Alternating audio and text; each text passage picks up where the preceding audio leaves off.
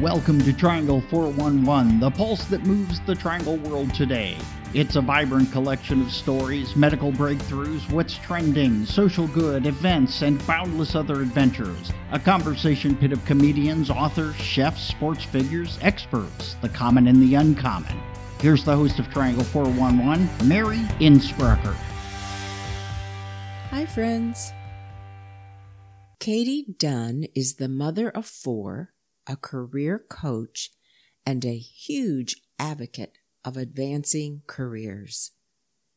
She worked as the Senior Associate Director of Career Coaching for a UNC MBA program, currently acts as the Director of Career Development at Momentum Learning, and she is the founder of Back to Business, which helps people return to a career they enjoy so they can continue to use their talents and skills at a job that fulfills them.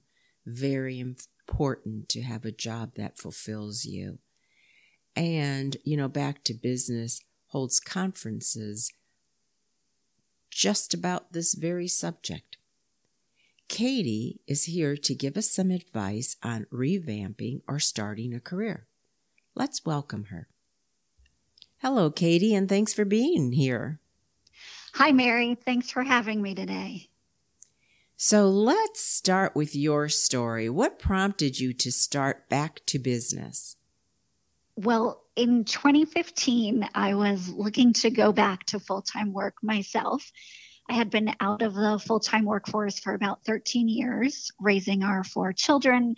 And when I was ready to go back, I was surprised to see how challenging that was, given that I had a block of time on my resume that was not filled with full-time work. And the more I spoke with the other smart and accomplished and highly educated women that I knew here in the Triangle, the more I heard over and over from them that they also would love to be back working, but were struggling to get back into the workforce. So I came up with the idea of Back to Business, thinking that I could connect all of these amazing and smart women that I knew with companies that, I kept reading were wanting to hire more women and diversify their workforce. And it seemed to me that we needed something to bridge the gap between these two groups of people. So Back to Business started as a conference to educate women on how to conduct a job search, given that everything was now digital and maybe different from the last time they had job searched. And then also to connect them with these companies that were looking to hire women. Wonderful. That's a great goal. And we're going to talk about some of these steps, and starting with, how do you revive a career? What's some steps to doing that? Yeah, I think first I would say is really take stock of your skills and your strengths and what you enjoy doing. The number one determinant of career success is if you are following your interests, if you're doing something that you enjoy and you feel excited about. And so we want people to be doing things that they are happy to be doing and using their skills and strengths to do. So I think the first step is really taking stock of what are those skills and strengths and what interests you. And then matching those up to the job market, doing some research on the local job market. We know, for example, here in the Triangle, our job market is heavily driven by technology companies. And so if you've got skills that can be used in a tech company, then that's a great place to be in. But I would also encourage people to really be creative and think broadly about how their skills can be applied to the job market. And once you've done some of that, I would say come up with a few areas of focus for yourself. And then I always encourage people to prototype their career. And what I mean by that is, to the extent that you can, try on a new job. And some ways you could do that are just taking somebody to lunch or coffee who works in the job that you are thinking you might be interested in, or works at a company you're interested in.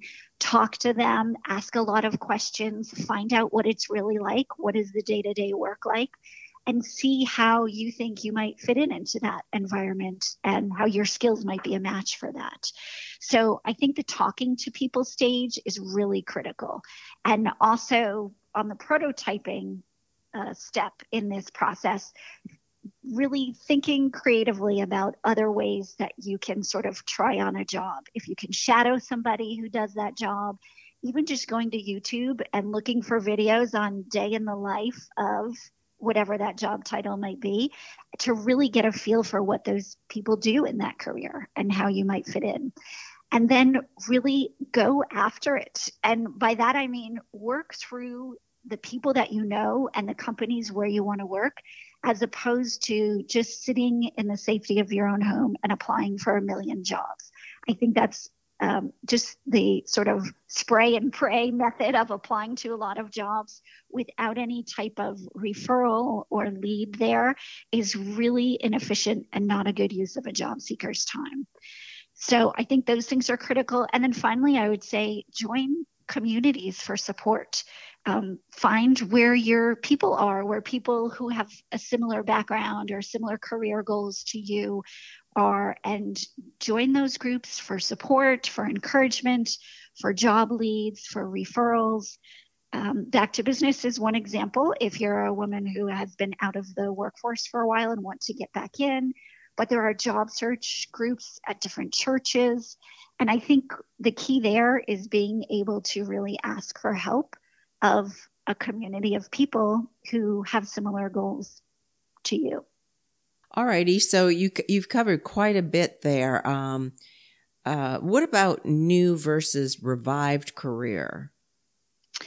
Yeah, so that's a great question, because I think that as for women in particular, if they've been out of the workforce for a while, the jobs and the fields that they think about going back into are often different from the field that they left. So for example, at our recent Back to Business Women's Conference, I surveyed all of the women there, and almost 60% of them told us that they are looking to restart their career in a different field than when they were last in the full-time workforce. That's interesting. So that's great. Yes. I mean, I think it speaks to the fact that there's a lot of education that's really readily available now, online courses, community college courses, coding boot camps, things like that. So there are a lot of ways that people can reskill pretty efficiently and then go into a whole new career field. And I think that's actually really exciting. And so the key there, if you're going into a new field, is to have a really good understanding of what are the skills that you need to succeed in that field, and then identifying your own skill gaps. So if you know there's a skill that's critical for success in that field and you don't have it, then figure out where you can get that. It might just be an online course. It might be looking into the course catalog at Wake Tech and taking a course there. But figuring out what those skills are and making sure that you now have them, and also looking at the skills that you and strengths that you already do have from perhaps working in another field, thinking about how those can transfer to the field that you're now interested in, and really being able to position yourself for success in that new field is very critical. I think you also have to get really good at telling your story and letting people know why you're a good fit, particularly if you're a career changer. Don't just assume that someone will look at your resume and think, oh, of course, I see where these skills from a previous career could be used in this career. You have to really spell those things out and get really good at communicating what are your skills and strengths and how they would apply to this new field or this new job that you're considering. So how do you articulate your value to employers? So I love this question because I think it boils down to really getting comfortable talking about your strengths. And honestly, a lot of us aren't very good at that. So I'm going to suggest that people sort of fill in the blanks of, I am good at fill in the blanks. My strengths are fill in the blanks. Don't make people guess what you're good at and what your strengths are. Really spell it out for them. And that may take some practice. Like you literally may have to look in your bathroom mirror and say out loud to yourself every morning, I'm good at X, Y, and Z. My strengths are X, Y, and Z. Here are some things I have accomplished using my skills and my strengths that are relevant to this new field that I'm going into. And so I think that's some work that we can all do, is getting better at talking about our strengths.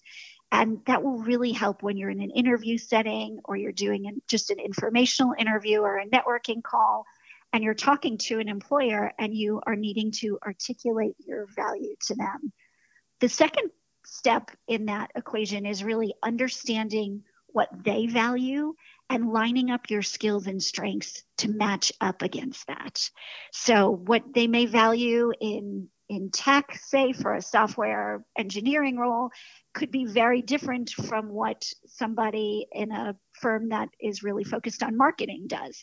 So understand what they value and how your skills and strengths line up to that, and be very clear about articulating that. So that's great. So you wouldn't necessarily involve all those steps in a resume just once you get the interview. Well, I think that your resume needs to be really targeted to the opportunities that you're applying for. So if you are perhaps considering 2 different career fields to go back into as you re-enter the workforce, have a resume that's tailored for each one. And I love the idea of having a profile statement on your resume, because I think that's a place where you can tell your story a little bit. And for somebody who is changing careers or re-entering the workforce, I think that opportunity to tell your story is critically important. Okay, let me stop you, because let's analyze that a little bit.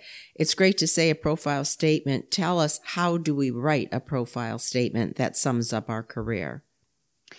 So I think you want to start with what your skills and strengths are and how they line up to that particular employer and what they value or what that particular job is looking for. And then a profile statement, and these are not easy to write. So I'm going to give you some guidance, but I imagine that it will take folks a couple of iterations to really get this right. And so I would say first of all, keep it brief, because what we're trying to do here is sort of cram your future goals and your life's work into no more than maybe 3-4 tops sentences. And so it does have to be brief, and this is tricky, but keep it forward looking and really relevant. So if your prior career is something that is not super relevant to where you're going in the future, then you're going to have to do the work of really pulling out the pieces that are relevant and the pieces that you know will have meaning to the reader of your resume who is filling a role in a career field that's different from where you came from. So I think the cardinal rule about writing a good profile statement is try to keep in mind it is not so much about you, although it is your profile statement. It's more about your reader and what they're looking for and how you can express to them what it is you bring to the table as a job candidate in this field. So your profile statement on your resume, and in fact, your whole resume, are things that I encourage folks to customize for each opportunity that they're applying for. That doesn't mean completely rewriting your resume every time you're applying for a new job, but it does mean reading through your resume and finding opportunities to reflect back to the reader the language of the job description that you are applying for, so that as they read it, they will naturally come to see, oh, Katie's a really good candidate for this role. She talks the way we talk. She's got the skills mentioned specifically in her resume that we listed in our job description. And her profile statement seems to really understand what it is that we're looking for and what we value. And she shares those values and has those skills that we're looking for. Okay, so I want to, because we kind of jumped into resume here, I've got 2 questions to do with resume, and then I want to go back to one other. But while we're on resume, 2 things. Let's start with this one. Should should we include the year we earned our degree? So my answer to that would be it depends.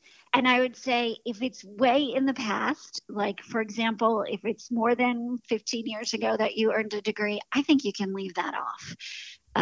We don't want to, be subject to ageism. And so it's really a less important detail. What's more important is that maybe you're demonstrating you have the degree. So I would say keep the degree on there, but drop the year if it's more than, say, 15 years ago. Mm-hmm. Yeah, a lot of people do try and figure out your age based on Yes. when you got that degree. There's all kinds of tricks. So, okay. Right. And then you had mentioned this earlier. What do we do about the career gaps on our resume? Yes. So this is something that can be really daunting if you are returning to the workforce and you have a big gap in your career history. And so I think there are a couple of ways that we can handle that. I'll give you 3 different options for handling that, in fact. And the first one is fill that gap with volunteer activities. So, for example, if you stepped out of the workforce to raise children, chances are you haven't just been home with kids that whole time. We know that moms tend to get super active volunteering at our kids' schools, in different community organizations, maybe at your church. And so if you have volunteer activities that you have been busy doing, chances are you have been using professional skills, business skills to do those activities. And so I think those can absolutely have a place on your resume under your experience section. And that helps to fill the gap between when you last had full-time work and the present day. So that's one option that you can use. Another option is to fill that gap by listing coursework that you have taken. If you've been working to reskill yourself to go into a different field, maybe you've done some online courses, community college courses, whatever that may be for you, put that coursework under your experience section as well. That can fill the gap between your last full-time job and the present. And it also can show employers that you are somebody who is a constant learner and always looking to improve themselves. And even though you have been perhaps out of the workforce as a caregiver, you have still been working to sharpen your skill set and improve yourself. So adding coursework is another option. And then a third option, if you have been out of the full-time workforce and maybe for a health reason, or you've been caregiving for a family member who had health issues, whatever that is, you can simply put career break for caregiving and just put the years that you've been out of the workforce. I think it's important to kind of own your fact that you took a career break, right? We don't want to be hiding it or feel like we have to apologize for that choice or anything. I think this is a really wonderful and often very unselfish choice that women and men make sometimes to step out of the workforce and do something else that requires their attention on a full-time basis. So we're not trying to sort of paper over the fact that you've been out of the full-time workforce, but it does help on a resume if the most current thing that employers are seeing is not something that happened 10 or 15 years ago. So if you can fill in that gap, then using volunteer activities or coursework or even just calling out career break for caregiving is something that can help you on your resume to fill that gap in full-time work experience. Those are great ideas, and I think people are very receptive to those types of things these days, a little more lenient about the gap than they used to be, because even in your current job, more and more employers are recognizing the need for the work-family life balance kind of thing. So those are great ideas. Now, I'm going to wrap up, and it's kind of a combo. I don't know how you want to address it, but 2 things. It's kind of almost the same thing and yet not. How to nail the interview, but how to get that job. Yeah. So I think nailing an interview is all about preparation. And so prepare, right? Anticipate questions that you might be asked. You could do that by looking closely at the job description and highlighting the most important skills that they might be looking for, knowing that you'll be asked about those and how you want to tell them that you have those skills, you have used those skills in the past. Also, I like to have a framework for answering interview questions. And so if you're in a behavioral interview and you're being asked questions that begin with, tell me about a time when you did this. I think a framework that works really well for responding to those is the STAR framework. And STAR is just an acronym that stands for situation, task, action, result, and reflection.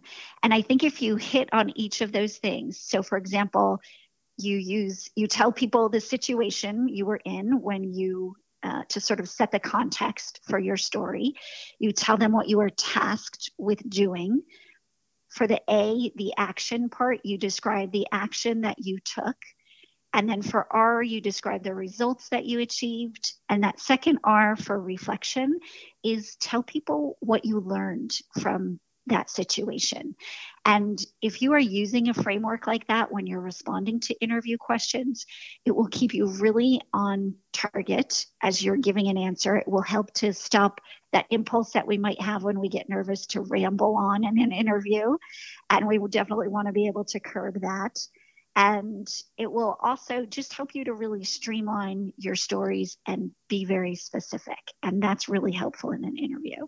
So I think those are some good tips on preparing for an interview. Also, I would say when you think about your STAR stories, have a few good success stories that you want to share before you know what those are, before you go into the interview, and have said those out loud, because sometimes the way we think about things in our head, or if you're writing out answers to prepare for an interview, that might sound different when you actually verbalize it for the first time. So, tell those stories and give your prepared answers to your partner, your spouse, a friend who's willing to listen.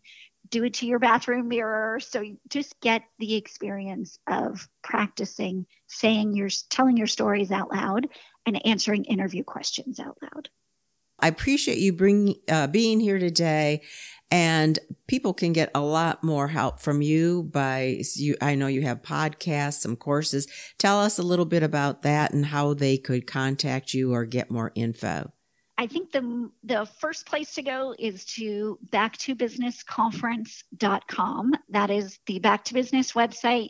There you'll see links to any future events that we're holding, to the podcast that I have done. If you're looking at the podcast, and there's a lot of good episodes out there, I would say start with the Jamie Valvano episode. She's a fantastic guest and really inspirational. But I've also got a digital course out there on building your return to work resume. And so that can be really helpful if you're thinking about returning to the workforce. I've got a blog, and also connect with me on LinkedIn and follow Back to Business on LinkedIn, because you can also sign up for our email list, and then you'll receive some weekly job search advice really tailored specifically for women returning to the workforce. Okay. So, and I must say that you gave some handy tips, whether you're a woman or a man. So for all our male listeners out there, you are not excluded. Take heed of some of this advice, and you may just get that job. So thank you so much for being here. Thank you for having me, Mary, and good luck to all you job seekers out there, men and women. If you are restarting a career, we're all kind of facing those same challenges. And so hopefully some of these strategies will work really well for you. Yes, hopefully indeed that they will work for everybody listening out there. And I like this in a way because a lot of people think about going back to work and they wonder, could I do it? Is it too late?